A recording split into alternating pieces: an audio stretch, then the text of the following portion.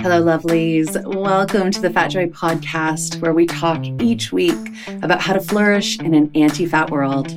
I'm Sophia Apostle, a fat person and professional coach who loves talking to other fat people about what it's like to live within oppressive systems that marginalize our bodies, and how we still dare to have the audacity and courage to reach towards our collective liberation and embrace our joy. Please know this is an adult content podcast, so there will be swears, we will be talking about harms we've experienced, and we will be rebelling against diet culture, anti-fatness, ableism, racism, etc. If you'd like to support the Fat Joy podcast, please check us out at patreon.com/fatjoy. Oh, and I'm so glad you're here with us. Enjoy. Hello, lovelies. Welcome back to the Fat Joy podcast. I am thrilled to be chatting with Vicky Bellman today. I actually had been following Vicky on Instagram, which I feel like I say about so many of my guests. Instagram is my place of finding like-minded people. And Vicky does something we'll talk about a little bit later, but I wanted to mention, because that's how I found her, these videos where she talks about people that she is paying attention to. And actually, I think, Vicky, when you mentioned the Fat Joy podcast and yours, I think you were at a beach or something. It was like a really beautiful setting. Maybe you're on holiday. Yeah. And then I started watching them more closely, and I was like, oh, this is amazing. This is an amazing resource list. I was so honored to get a shout out. And you also do something called the Fat Bubble newsletter. So we'll definitely talk about that too. But I love the work that you're doing. So why don't you tell us a little bit about who you are in the world and what you do? Thank you. Yeah.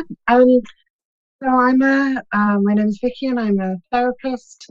I work from Kent in the UK with people around the world. That has been, I suppose, the positive of the last couple of years, that I feel that instead of people going to their closest therapist, they're going to their best fit therapist. Yes. And when you work in a niche way like I do, that's a good thing. So it's really lovely. So I kind of go around the world from my little workroom here in Kent. And I mainly work with disordered eating disorders, trauma, from a non-diet perspective, a fat joyful perspective, and I suppose weight neutral is all tied up in that, but certainly, thinking about recovery without the numbers. Mm-hmm. Yeah, beautiful. I'm so excited to dive into disordered eating and eating disorders with you. But I want to start by asking my favorite question, which is, what is your relationship with, journey towards the word fat?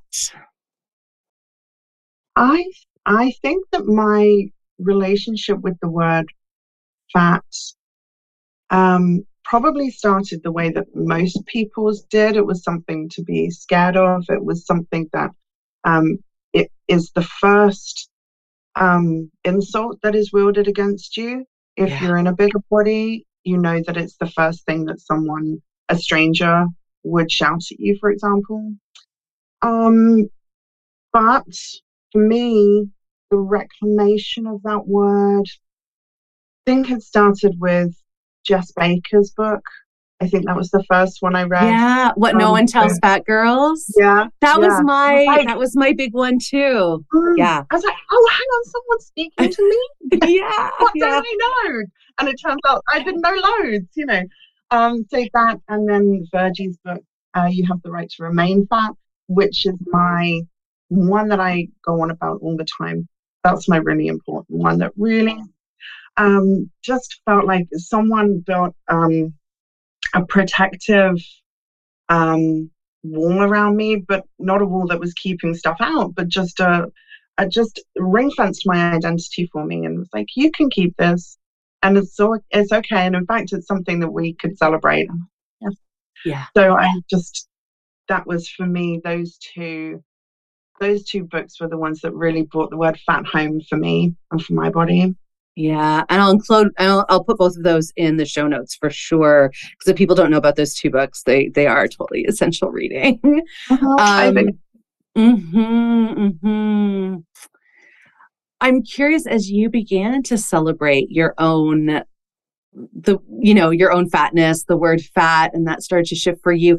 I'm always really curious about the impact outward from ourselves. How was that received by family, by friends? Like, was there, like, when you stop being, the term that we often use is like the good fatty, the one who has that internalized fat phobia and acts certain ways, says certain things. Yeah, the good fatty that turns up with their own Tupperware Yes. of food. Oh my God. Yes. That's I forgot I used to do that. Yeah. The image I have in my head. And obviously, we can talk more about how that doesn't feel good. That doesn't feel good to me that people are having to do that. That doesn't feel like a safe thing to have to do. How was it received? Generally, very positively in my experience, because I think I was already pretty outspoken before. Nice. And so it wasn't a surprise that I was being assertive. So I think for me, it was another thing that I was asserting. And I am lucky that I have a supportive family, supportive friends, but it was a relief to me. Do you know what it feels like to me when I use the word fat neutrally about myself? It's like I'm sitting across the table with someone, and it's like I imagine reaching over and touching their hand and saying, "It's okay. I know." I know I'm fat. We're okay. I know it doesn't have to be a thing. We don't have to pretend anymore. I'm going to stop wearing peplums. Yeah. My version of that is baby doll shirts. Yes. I'm going to stop wearing those. Yeah. I'm going to stop wearing the swing dresses, and I'm going to be fat, and it's okay, and I know, and I'm not going to pretend anymore. You don't have to pretend either. And you can hear my voice. It's actually a really gentle, really tender, real moment of intimacy for someone when I can just reach over and be like, "I'm fat. It's okay," and we're not scared of it. Yeah, that's actually beautiful, because it's having me see this in a different light, actually, where in a way it's inviting someone to witness you and be witness, and you get to then experience being witnessed in a much more authentic way, as opposed to, I love that you mentioned peplum tops, like these tops that skim away, which I still wear a lot of. This is something that I'm kind of in my own journey with my belly right now, because it's changed quite a bit. But like, where the other day I went out wearing quite a form-fitting, like you could see my belly, and I was like, I'm really working to be okay with this. And it was comfortable, and I felt great. And there was an honesty and being able, even just by strangers, I took my stepson to a movie, and it was like, even just walking through the lobby of the movie theater, people looking, I don't make any assumptions about, I think most people are just wrapped up in their own brains most of the time. So I don't think anyone's looking at me a certain way, but I just was very aware of that they get to see me in an authentic way. They get to see my body as it is, and I get to be seen that way as well. That's really powerful. Absolutely. I described this with some friends the other day. Interestingly, actually, from a different perspective. It was from a race perspective. And I was talking to them as like British, East and Southeast Asian people. And I was saying, it's really special to me when someone says to me, "Look, I have this really special and tender part of myself, and I really need to be able to trust you around that. Are you going to be okay with that?" And me to be able to say, "Yes, I will do whatever I can to be safe around that really tender part of you." And then in kind of reciprocity, I get to do that with my fatness in them. And I get to say, "Look, this is my tender part. Can I trust you to be safe around that?" And they say yes. Yes. So for me, it's about different identities and what are our vulnerable parts, what are our safe parts. But then like, where is our intimacy, right? Where am I going to be truly seen here? And where are we going to be able to rest with each other? Yeah. And again, it's striking me that this is just such a truly human to human moment when you can do that. Absolutely. I think most of my work I would describe, I've realized over the last 3, 4 years, is about becoming okay with being human. Yeah. And I think most of the stuff that people come to me with, the challenges they have, eating disorders, disordered eatings, um, are ways to protect us from the vulnerability of being human. And that's a very systems and structures thing. Yes. Well, because they're designed to make us not feel human. Exactly. Every single oppressive structure is based on that. So white supremacy, capitalism, ableism, and anti-fat hate, all designed to just rob us of our humanity so that they can exploit us. And so for me, it's about the act of, the art of, maybe becoming human. I say to a lot of my clients, how do we acknowledge that this thing is happening in the world and live as if it isn't? Oh my God, that's the question, Vicky. That is the question. How do we hold the paradox of that? How do we hold the both and? Because we can't escape either. No, we can't escape. And we have to look at it if we're going to dismantle it. Yeah. And so how can we do that? And also kind of live a liberated life where it's as if it isn't happening. So how can I have all of my fat joy and fat celebration and fat future and fat dreams and protect them in a world that would prefer I didn't have them, and sometimes like violently so. Yeah, absolutely. Oh, that's beautifully worded. Yes, yes, yes. And that's the work that you do with people, which is incredible. That is the work. Yeah. Oh, what a gift. It is a gift. It's a complete gift. It's how lucky am I that people will be vulnerable with me, and that I can be in that position of being safe, brave for someone as much as I can. Yeah. And so that's what I seek to do in my work, is to show up and be brave and be myself and be human. And I think, again, the pandemic gave us an opportunity to do that. I had like that pandemic fry, that brain fry that we all got. And I'd send out like the wrong, remember sending out the wrong Zoom link, or like for the wrong time. I mean, oh, sorry, I've made a mistake. And instead of saying sorry, my thing was, thank you for accommodating my humanness. I love that. And so that's what I'm trying to do, is be human out loud and be fat out loud, unfinished. Unfinished. Ooh, I love that too. Yeah. Oh, I have tears in my eyes just hearing you speak about that, because it takes me back to all of my experiences with therapy and where there wasn't that safety. I've done a lot of therapy, but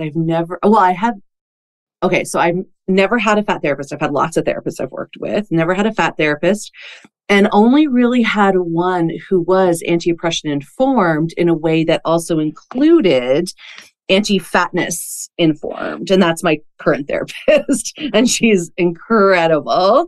But I've never had both together. Someone who was anti-diet, who was fat liberation, and who was also fat themselves. So, and I think when you were talking about how you do this, it brought tears to my eyes. I could really feel the emotion moving through me, because I felt how at those points in my life where I was most struggling with eating disorder, with binge eating disorder, was what I think I still have.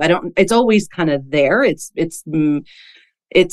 I live with it. I don't even know the term. Controlled is not the word. It is controlled. Managed. Managed. Yeah. Is that the term? Yeah. It feels managed. And yet, it's like, I can still feel it's part of me. And I've worked really hard not to hate this part of me, to understand it.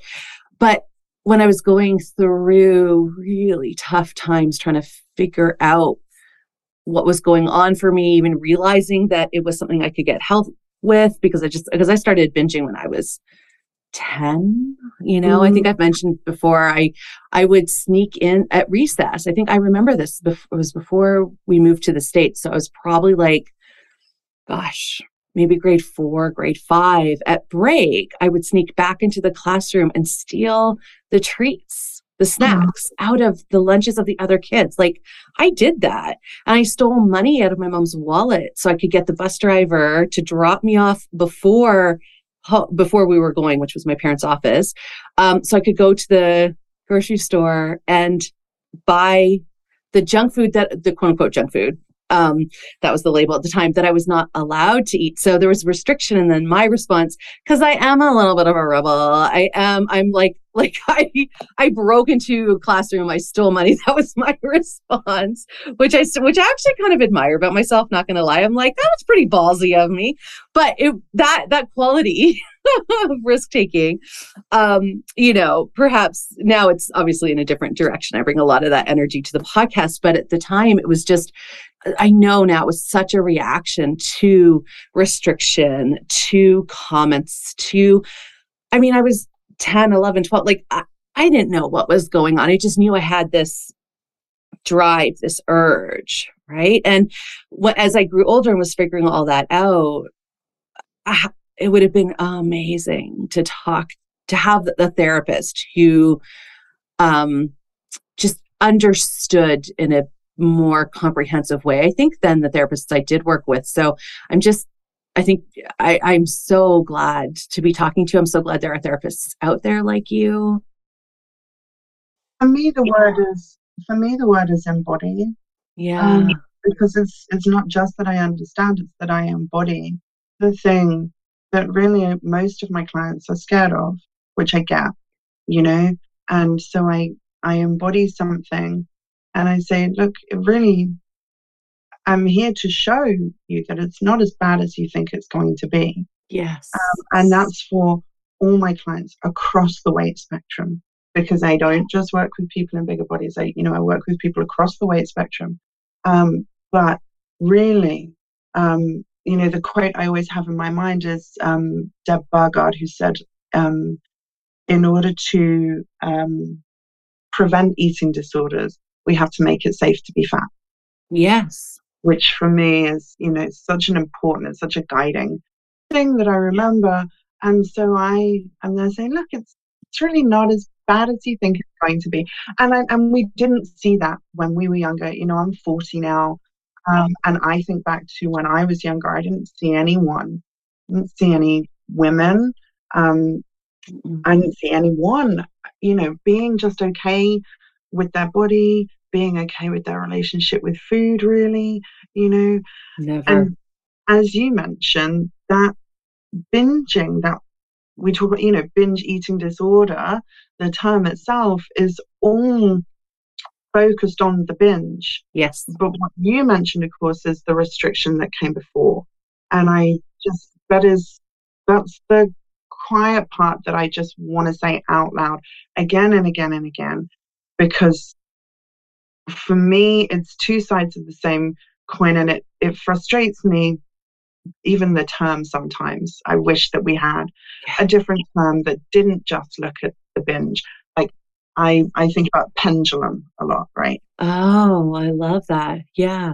A pendulum thing, if you're going to hold the pendulum tightly all the way over to one side, it is, when you have freedom and access, gonna pound all the way to the other end of the scale, which is what you did when you had freedom. Yeah. Run into that store and buy the chocolate bar. That's so, I hadn't really thought about the naming in that way, but you're so right. It's like, even that term, binge eating disorder, assumes that, it just happens on its own. Like you said, it's like this independent thing that the language that I would hear and that I would use for myself is like, why can't I, quote unquote, control myself? And so it was always about my lack in the moment, as opposed to what I know now is, well, there was a series of dominoes that had to happen and that happened for decades that led to. And there's a lot of control around all the binges. Yes. Oh, yeah. Oh, yeah. Like this is where some of these assumptions about fat people and eating disorders really frustrates me, because it's all bullshit. I'm like, I'm extremely disciplined. I'm extremely controlled. That is how I was able. I mean, you have to be extremely disciplined and controlled to sneak into, a classroom.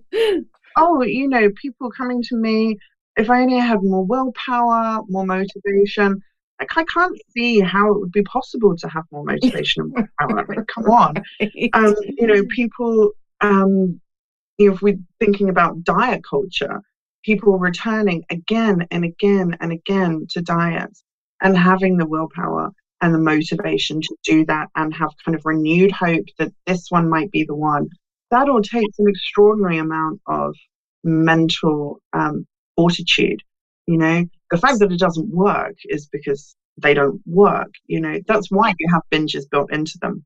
That's why there are binges built in, because binging is an inevitable, is often an inevitable response to restricting access to food. Your body doesn't know that it's not in the desert, without Starving. access to.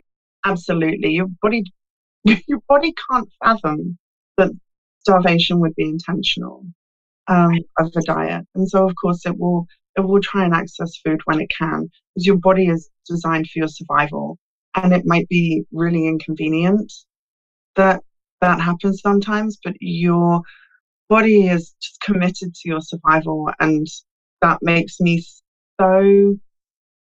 I'm just so moved by that, about the wisdom of our bodies that are committed to our survival, even when we feel compelled to act in these ways because we're told to, because all our culture just makes it so extraordinarily hard to show up as we are,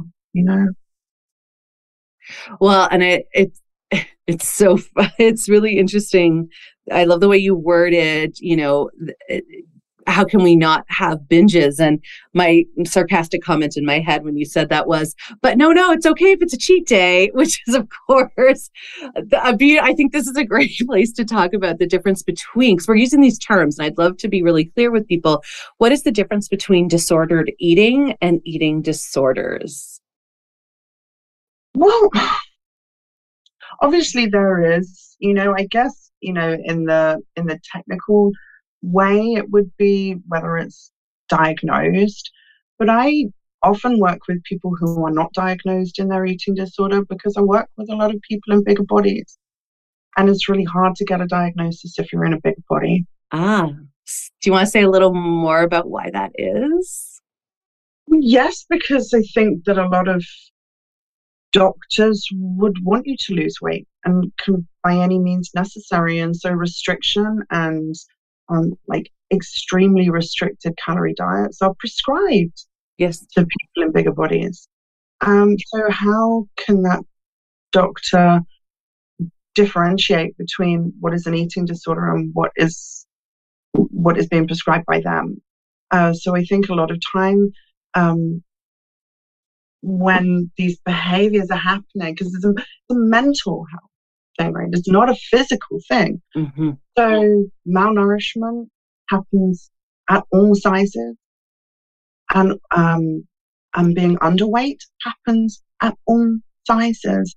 And I feel like those are still such radical ideas. People think that's not possible. We think about a certain way of looking for an eating disorder, but if you're under the weight that your body would like generally rest at, that's underweight. And if you are eating, severely reduced calorie diets and restricting, you're just as vulnerable to malnutrition as you are at lower weights. So for me, it's a spectrum. And I don't really concern myself too much with what the difference is between disordered eating and eating disorder, because people will kind of go up and down the spectrum a little bit. At all points in that, I care about safety. For the person I work with, I care about safety. Are they safe in their body? And if not, kind of what are the risks and how do we manage that? And it won't just be me. Sometimes it will be a team of people all committed to that person's safety. But how can we make you safer than you currently are? And that is a question that I would want us to consider. Eating disorder, through disordered eating, through, at any point in the scale, I just want to take it so seriously and honor that person's experience, because I might be the first person that has recognized their experience as disordered eating or an eating disorder. All the time, I might have just thought that they were an unsuccessful dieter or that they were doing what they were supposed to do, which breaks my heart. Yeah. Well, unsuccessful dieter, and that often leads to, I'm an unsuccessful person. Oh, yeah, absolutely. Like, it's just the way all of this has people feel. And again, I love the way you're talking about it in terms of a spectrum, because again, you're having me really reflect on my own journey with an eating disorder and disordered eating, because there was a lot of movement between when I was actively binging versus when I was trying to diet versus now, which is from a much, like, I feel very healed in my relationship with food now. That's a beautiful way to think about it. And so what I hear you say too is, it's not about the label. It's about do we feel safe within our bodies and within our relationship with food? That's actually the better question. For me it is, because again, and it's not just body size that is going to stand in the way of people getting a diagnosis. Race is always going to play a factor in that as well. Ableism is going to play a factor in that. Education level is going to play a factor in that in terms of advocacy sometimes. Yeah. So there's so many barriers, and they're all systemic, and they're all biased, that are going to stand in the way of someone accessing a diagnosis. So yes, if it's something that is going to validate your experience and you want to pursue that, I'm supporting you, right? But we don't need it to honor your experience. Not for me. I love that. If you want to pursue it, I'm there with you. But we don't need it here, because, there is, there's a poem I really love that says, it says, if you develop an eating disorder when you're already thin, to begin with, you go to the hospital. And if you develop an eating disorder when you're not thin to begin with, you're a success story. And that is such a valuable insight to me. It breaks my heart. Yeah. And again, how can people sometimes even conceptualize that they have an eating disorder? Because either they've been a success story or they have been a failure, but they certainly haven't been sick. Yeah. So sometimes we won't even get to talking about a diagnosis because it just isn't on the radar. And we're just dealing with what you're dealing with. Yeah. Right? Yeah. Yeah, absolutely. Huh. Well, and it also is so, I'm also wondering too, if it gets pretty mushy, because everywhere we turn, there are I like that grunt. I'm like, oh, here we go. Right? Is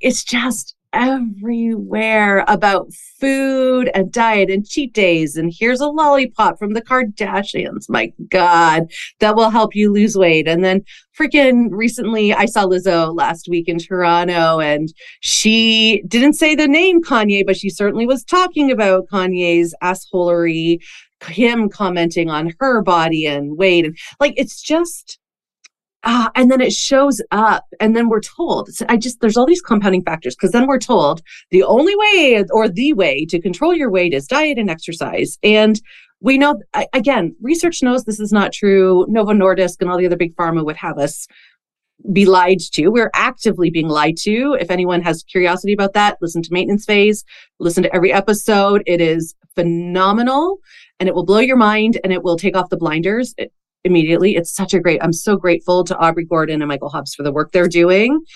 Because I just get angry. I'm not very good at explaining stuff. So just go listen to them. Yeah. I turn up outside our hospitals and our doctors with a loudspeaker. I just play every episode through the windows. I love that.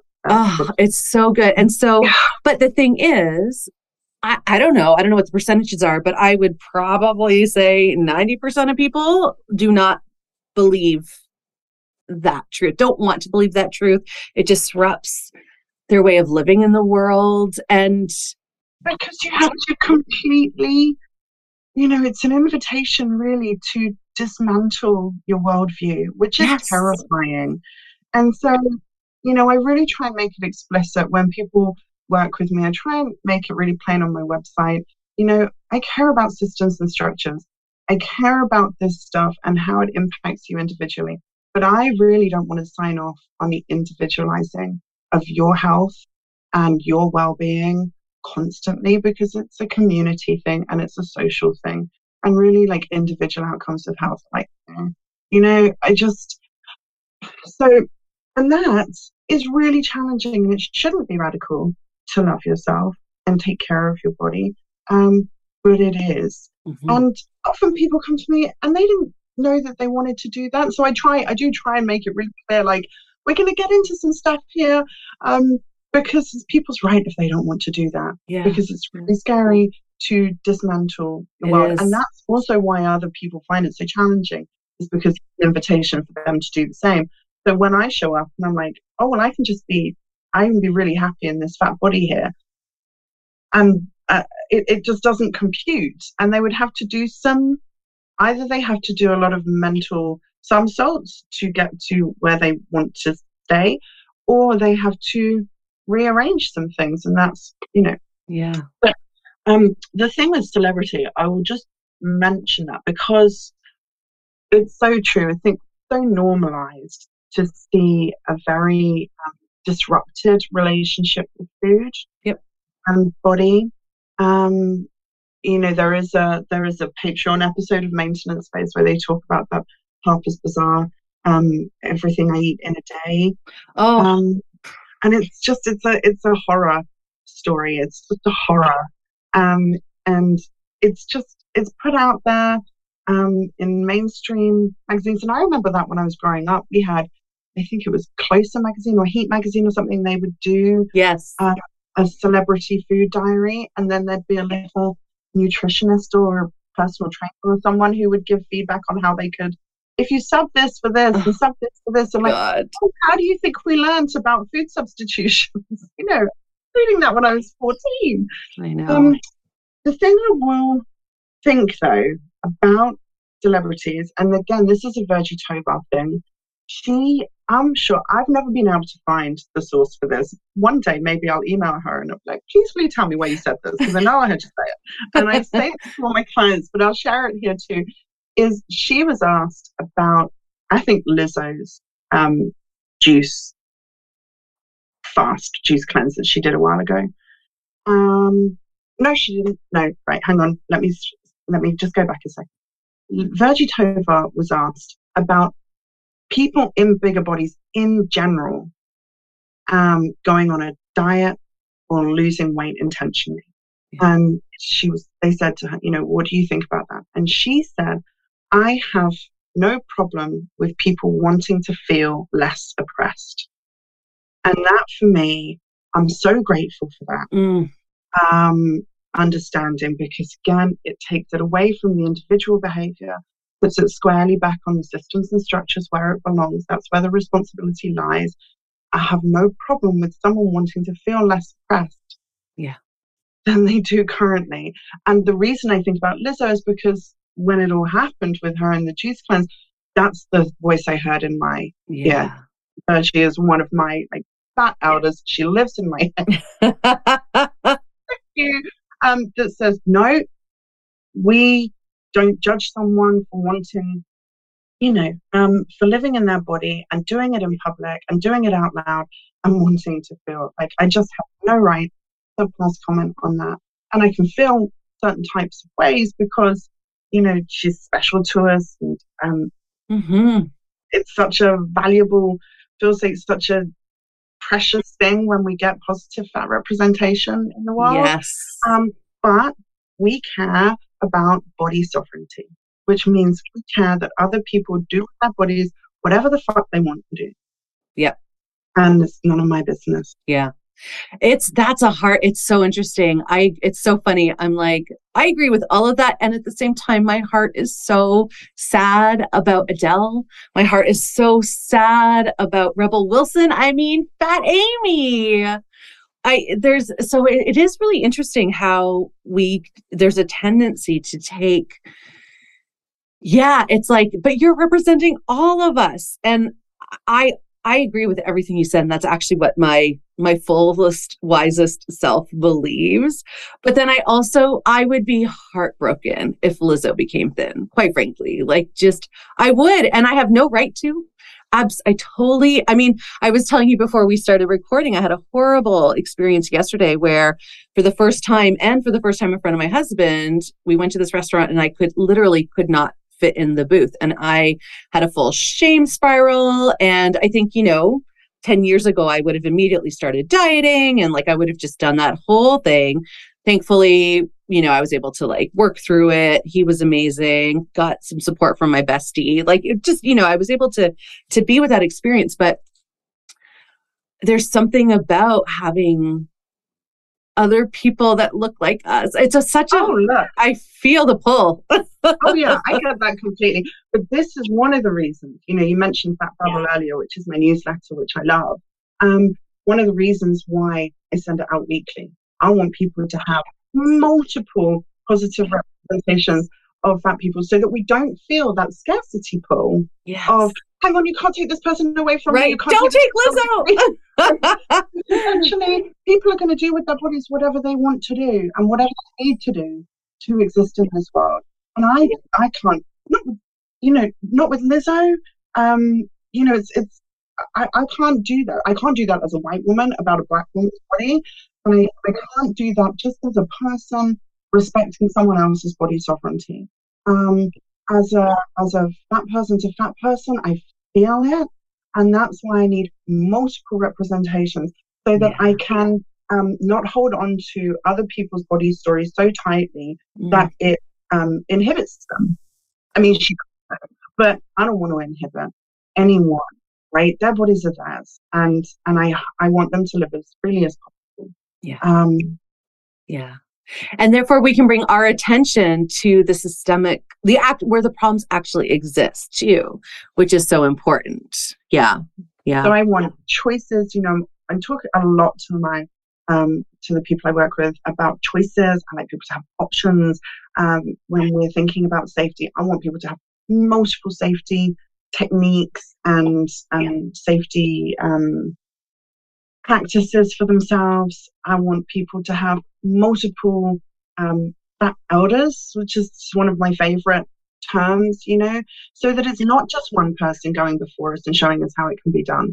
It's 50 and 100 and 150 people who can teach me what it looks like to live a joyful life in a body that looks like mine. Yeah. Oh, I love that so much. What a shift from scarcity to abundance that you just took us through. Yeah. Yeah. Well, I think I really think that comes into it, because we're so starved. We're just starved of fat representation. And so, of course, when we see Adele, we're like, yay, oh my gosh. And then, of course, we're heartbroken because we've invested so heavily. And the same with any person in the public eye, in a body that looks like ours, in a body that looks like mine.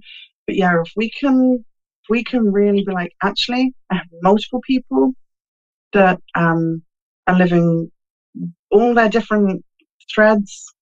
It's going to be looser. Right. Well, and it just struck me that we feel like we are part of a community as opposed to feeling so deeply alone, which is what often happens for people living in a fat body. The number one thing I hear from people I work with as a coach is that feeling of aloneness. No one else knows this feeling. I'm the only one.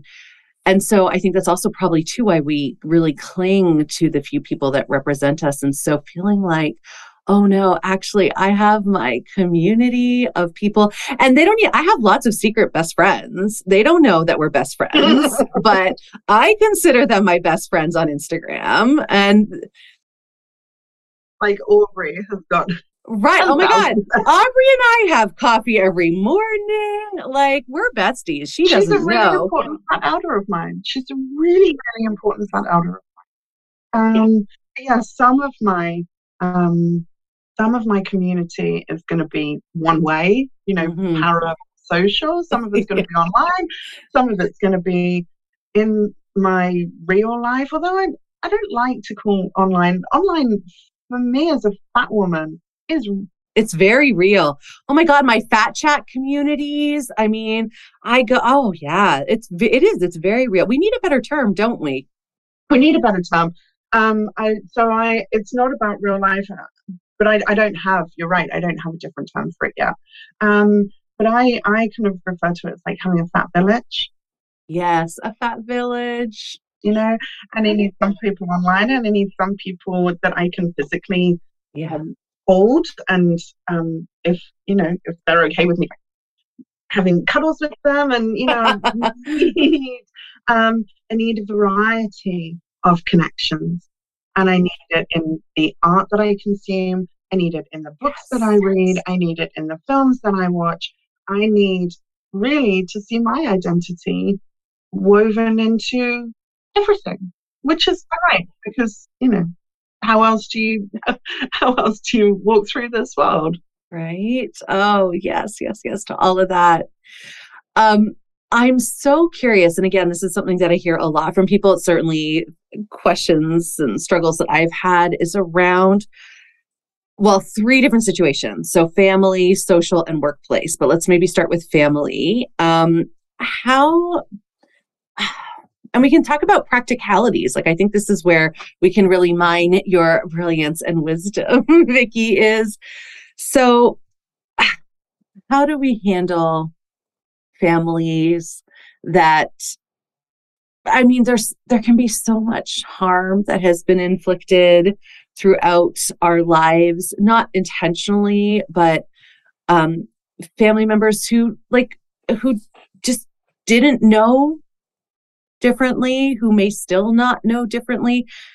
We're all in the water, so we're all wet. Exactly. Yeah. So how do we hold safety for ourselves? I think there's a variety of ways. I think the first thing is, it is a bit of a cliche, but it's a cliche because it's necessary kind of across the board, which is self-compassion. So if you're going in and you're recognizing you're not colluding with what is said to you as much, you're not being like, oh well, yeah, actually that's kind of true, maybe I should go and do this thing that isn't going to be good for me. So the first thing is developing self-compassion. So if there is anything that is said, thinking like around the dinner table, for example, that it feels like a disruption, that it's going to really land with you as a disruption rather than confirming what you already believe.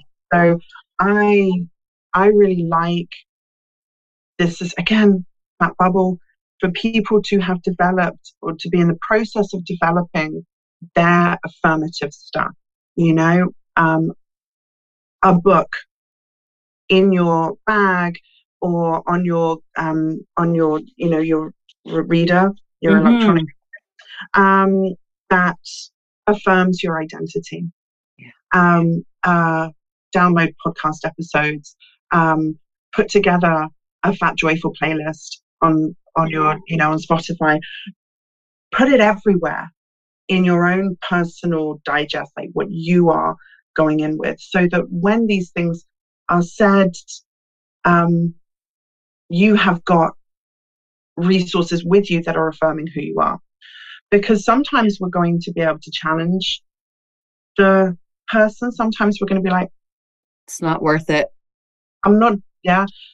Well, sometimes it will be worth it. And sometimes there's a low key way to say, let's not think, I don't want to think about numbers. Come on, tell me this great thing that's happening to you right now. Or let me tell you about this new thing I'm doing, or, steering the conversation away. Because sometimes it is going to feel worth doing. I think a lot of people worry that it's going to be a confrontation, which I really understand. So I like the idea of people scaling and saying, how can I make this like a level 2 response? This is a level 2 thing that someone's saying to me. How can I keep it level 2 when I'm responding? Or if this is a level 8, how do I hit them with a level 8 response? But to put some light and shade into it, because it always feels like you're going to have to sit down and be like, family, I have an announcement. I've decided that we're not going to talk about weight, or, it just feels so formal and pressured. But actually, how could I imagine it being level 2, level 3, keeping it low key, keeping it informal? Like, actually, I'm really exploring different ideas, and I can either talk to you about them or we won't. Yeah, that's amazing. And I'm so aware, as I kind of live at level 8, it takes such an amount of self-management to be able to, because what happens, I think, I'll speak to my experience, but I imagine this is very relatable for people, is a comment will be made, I feel myself be fully activated, level 8, and then I need to like self-manage down somehow to a 2 or a 3 to be able to respond in a way. And I mean, it's just amazing when I think about some of the stuff that I've done. Like I have like slammed doors. This is like, I don't know, 10 years ago. I remember a family dinner. Someone said something and I got up. I immediately started crying. I slammed my chair. I slammed the door, like, because it was so immediately confronting. And it feels like my body is like, we're going to battle. Hold on, people. Like it's immediate, right? That fight. Or freeze or flight, whatever people have. And then I did the flight thing and yeah. It feels like such a risk, such a trap. Sorry, interrupt you. Well, how do we do that? I know what I've worked on, but like how do you help people when they have that immediate activation response? How do we get down to a 2 or 3 so that we can actually perhaps be in conversation in a bit of a different way? So it's, first of all, it's a practice. It's not something that happens overnight or something like if we were going home tomorrow, we would just instantly feel like we could do. I wish it was. You don't have the secret to that, Vicky. I'm afraid I don't. Because if I did, that would be very diet culture-y and very capitalist to expect that there was magic. Right? Oh, that's a good way to say that. Yeah. So actually, it is part of, for me, recovery, liberation, building new worlds, to be like, actually, this stuff takes time. And it's okay. I'm going to practice being patient with myself in a world that is not very good at being patient. Yeah. So like how, first of all, like what a healing that can be, even though it's sometimes very inconvenient. But in the moment, people are activated. What do? I really like having a safety 5, and I have a little exercise on my website, and we can maybe link to it in the show notes. Which is, before you go, identifying because safety is felt in the body, right? You said you feel it whoosh into the body. So we take a kind of sensory and an embodied approach and be like, what is your safety smell? What is your safety touch? What is your safety sight? What is your safety hearing thing? And what is your safety? What's the 5th one that I've missed off? Is it smell? Taste, maybe? Oh, taste, yeah. Yeah. Oh, yeah, taste. Oh, yeah, brilliant. So identifying them before you go, and I do it on a hand, and then the line, the lifeline that goes across the hand, we write a mantra. Oh, You have beautiful. something you can say to yourself, and you might take yourself off. You might excuse yourself and take yourself off to the bathroom, Yeah. and just sit there for a second and be like, I'm going to smell my hanky that I put essential oils on, or my perfume, or whatever it is, something that's easily accessible. I'm going to smell my teddy bear that I brought with me that feels like really comforting and safe. I'm going to promise myself that I'm going to listen to my safety song later, or my safety Mm-hmm. podcast later, or my safety episode of Schitt's Creek, or Yeah. um, I'm going to wear clothes that feel safe and comfortable and like don't feel too restrictive. Do you see what I mean? And so we have kind of props, if you like. Yeah. They need to be very accessible, so they probably also need to be really affordable. But just things the way you can ground yourself in safety, and a mantra to remind yourself, I'm safe in my body, right? Yeah. I love all that because I feel like that reinforces the truth, which is that it's not about me. Those comments come from a place of systemic oppression. They're driven by diet culture. So, of course, the people I'm around, unless they've actively done work to divest from diet culture, of course, they believe this. So, because I think part of what happens with that whoosh feeling is that it feels like an attack. And so, if I can externalize it a little bit. Yeah, well, it is an attack, because I really recognize oppression as trauma, and trauma just means an overwhelming of the system. Yeah.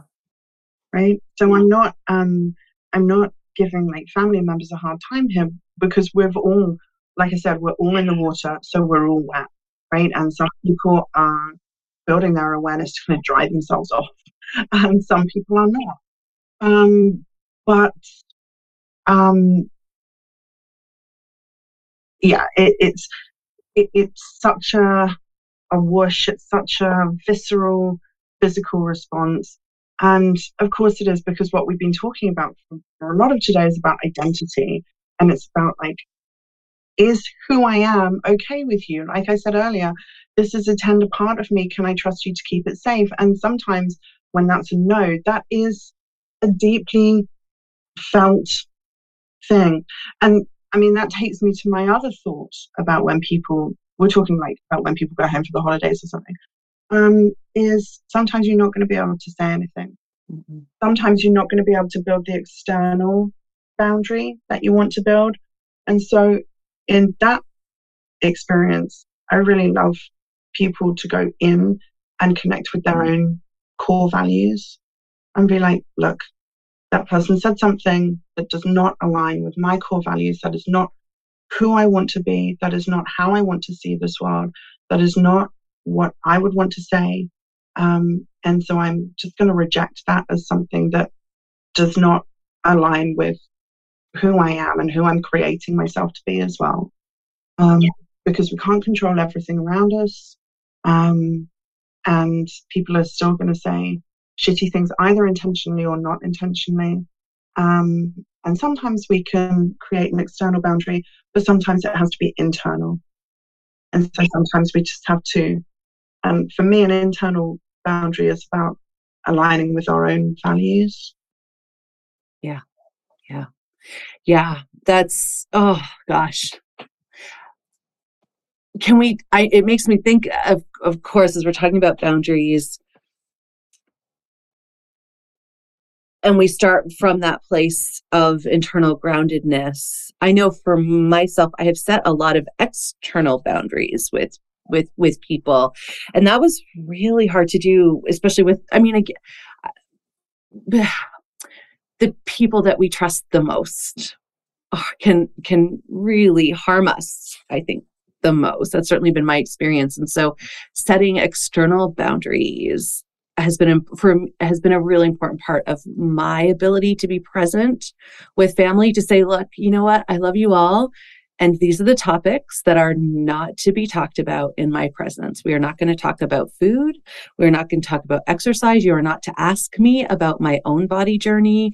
You're not to ask me about, like, I've had to be very like bold and straightforward and say, this is not allowed. And it was not always received. I mean, it's funny. I remember there was a time where my mom and I would talk and I would say, Mom, this is what it became my own journey of body acceptance and really kind of figuring out my food and my eating.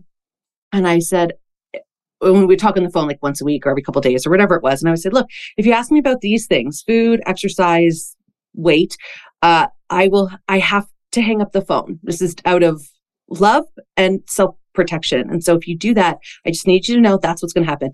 I think I probably spent 2 years hanging up on my mom. I'd be like, Mom, you asked the question. I've told you, no, I cannot. Maybe 2 years is an exaggeration, but it took a long time. There were a lot of hangups. But it was the only way I could be in enough of a safety zone for myself to do the work that I had to do. Because every time there was that question, it would just take me, it would almost like undo all the work on myself that I was trying to do. And so that boundary felt like I had to build a wall. And it was so important for me. And now it's interesting. Now there's a bit of flex, but that first, those castle walls were really important at the beginning. I'm so curious what you think about that as a tool, as ways. What I think is that when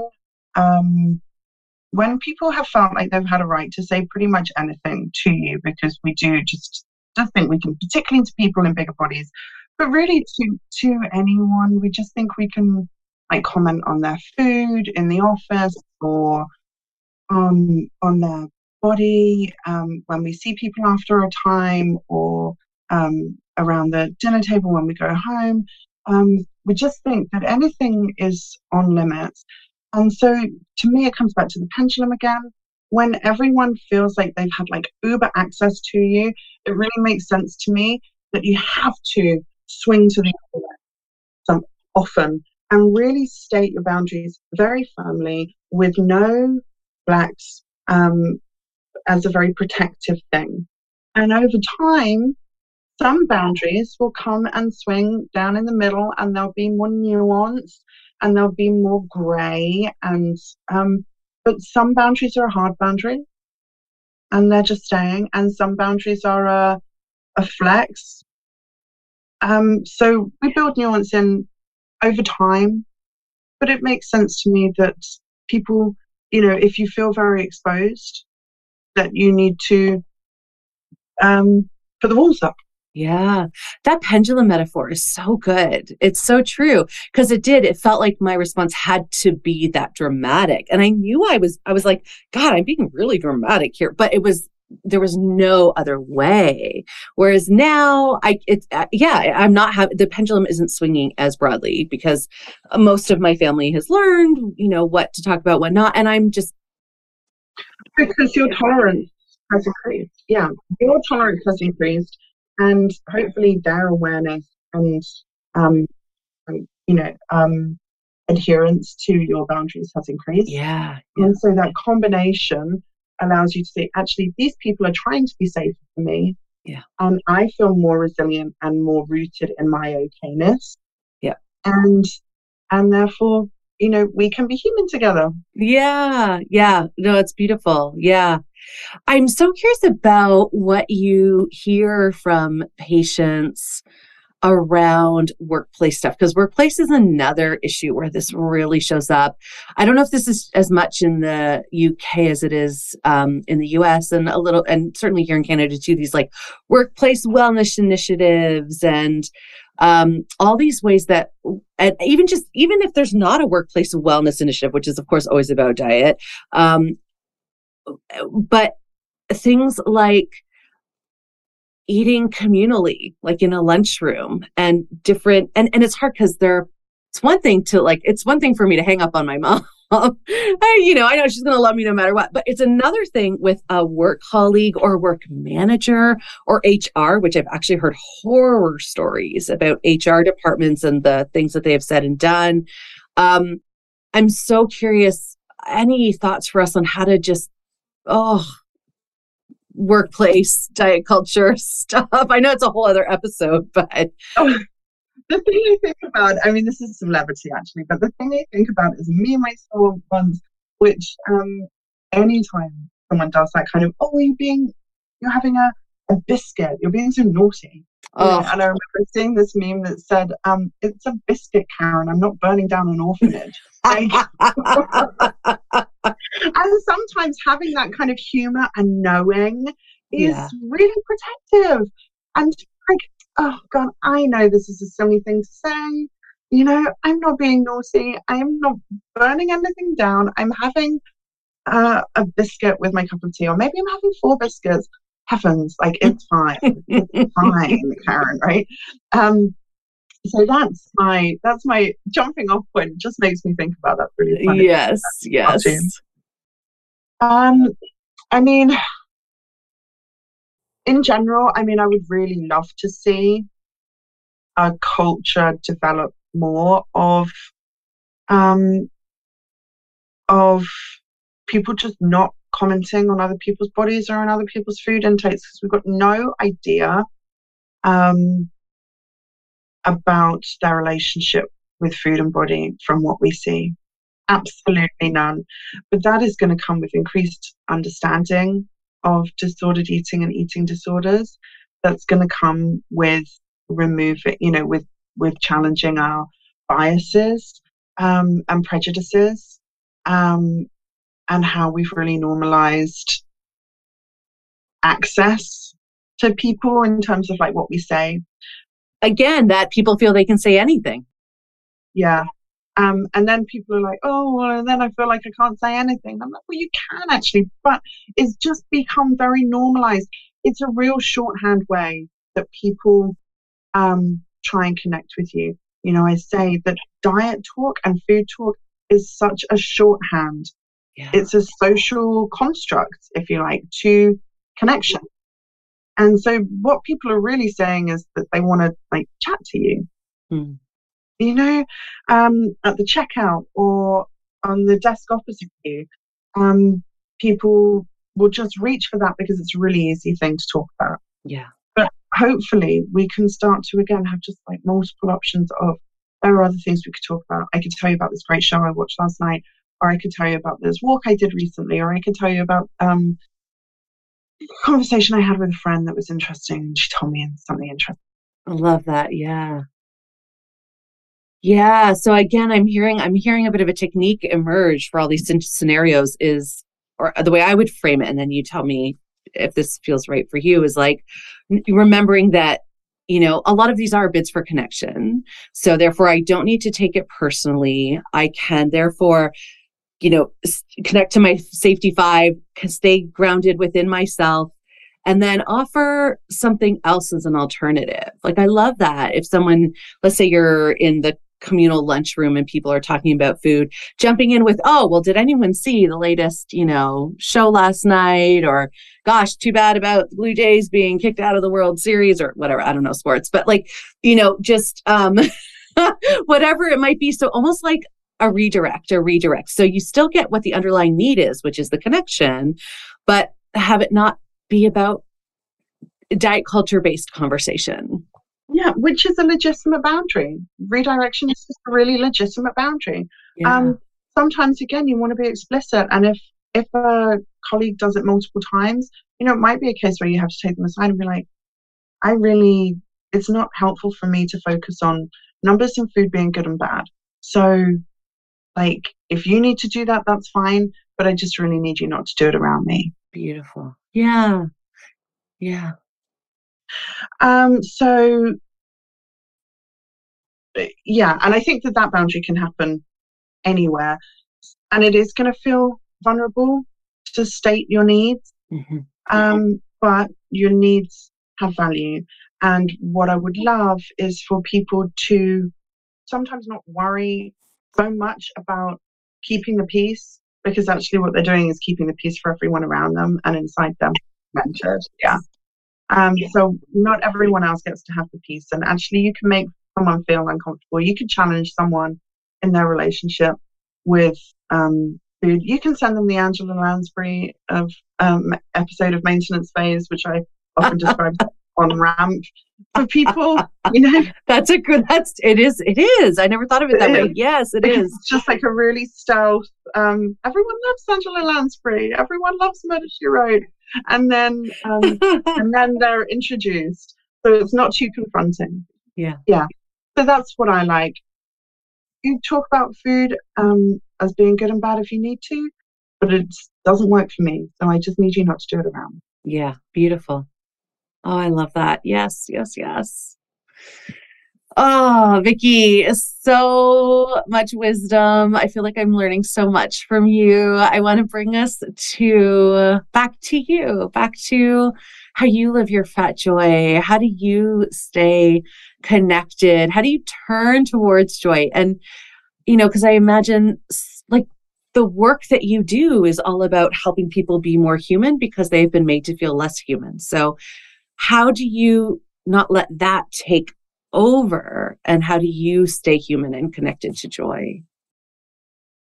I do really try not to be finished, and to stay learning. So like I do really love the term fat elder, and I really love the privilege of doing that for some people, but I also know that I walk in footsteps myself, so when I need to, I turn to my fat elders. I turn to the books that helped me 10 years ago that still help me now.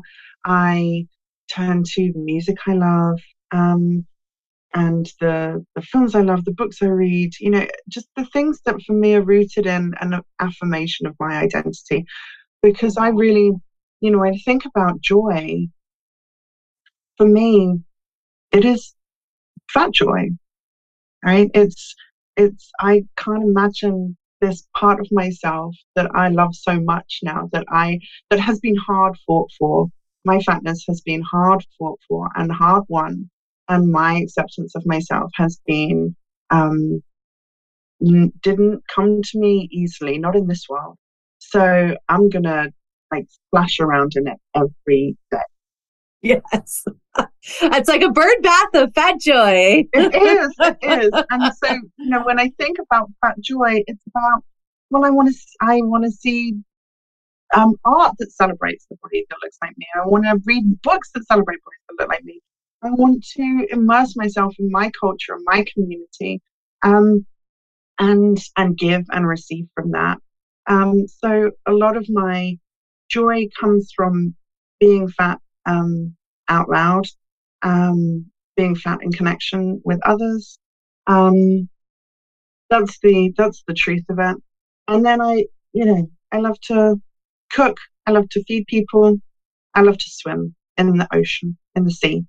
And that feels, again, like a reclamation. I'm turning up every day in a swimsuit, and I'm not worrying about numbers, not worrying about laps anymore, not doing any of that anymore. I'm just turning up. It's turning cold now. I'm so happy, because it's always better for me when it's freezing cold. And I'm just being in my body I'm being safe to myself. Yeah. Yeah. Oh, those are all such beautiful ways to stay connected to the joy and the fat joy. Thank you, Vicky. This has been such a beautiful conversation. I feel like I've learned a lot. I feel like I'm going to take a lot of what you said and continue to integrate it deeper within me as well. Thank you.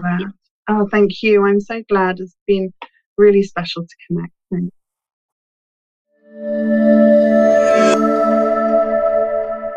Before we go, I'd like to read a poem, because poetry can reach our hearts in a different way. Poems can have us feel in a different way. And that's what this podcast is about: expanding our hearts, deepening our empathy, and inviting in joy. So each week, you get a new poem.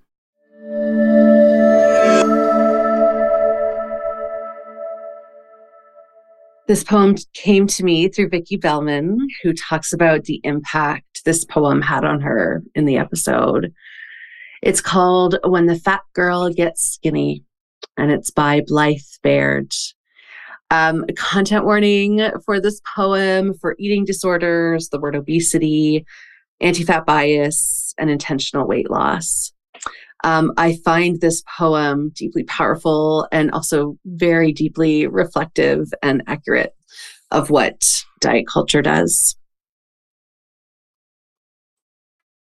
The year of skinny pop and sugar-free Jell-O cups. We guzzled vitamin water and vodka, toasting to high school and survival, complementing each other's thigh gaps, trying diets we found on the internet, menthol cigarettes, eating in front of a mirror, donating blood, replacing meals with other practical hobbies like making flower crowns or fainting, wondering why I hadn't had my period in months or why breakfast tastes like giving up, or how many more productive days I could have spent my time today besides Googling the calories in the glue of a US envelope.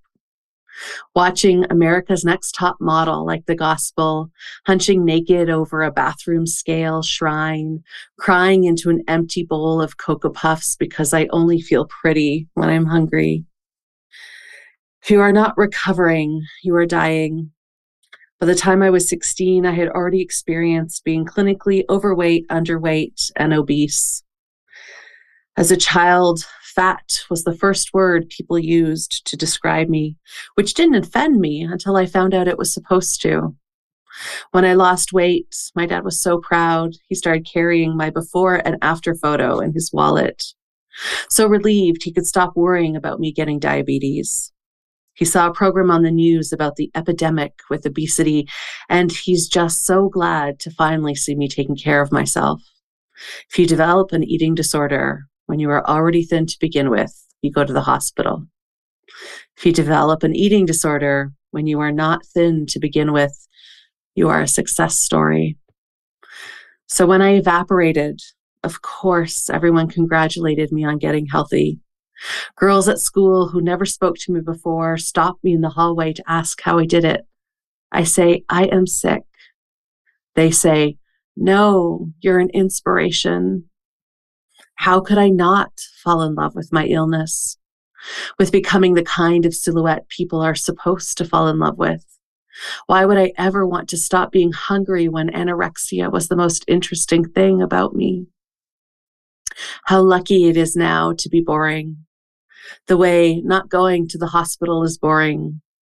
The way looking at an apple and seeing only an apple, not 60, or half an hour of sit-ups is boring.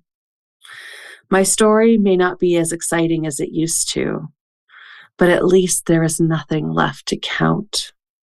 The calculator in my head finally stopped.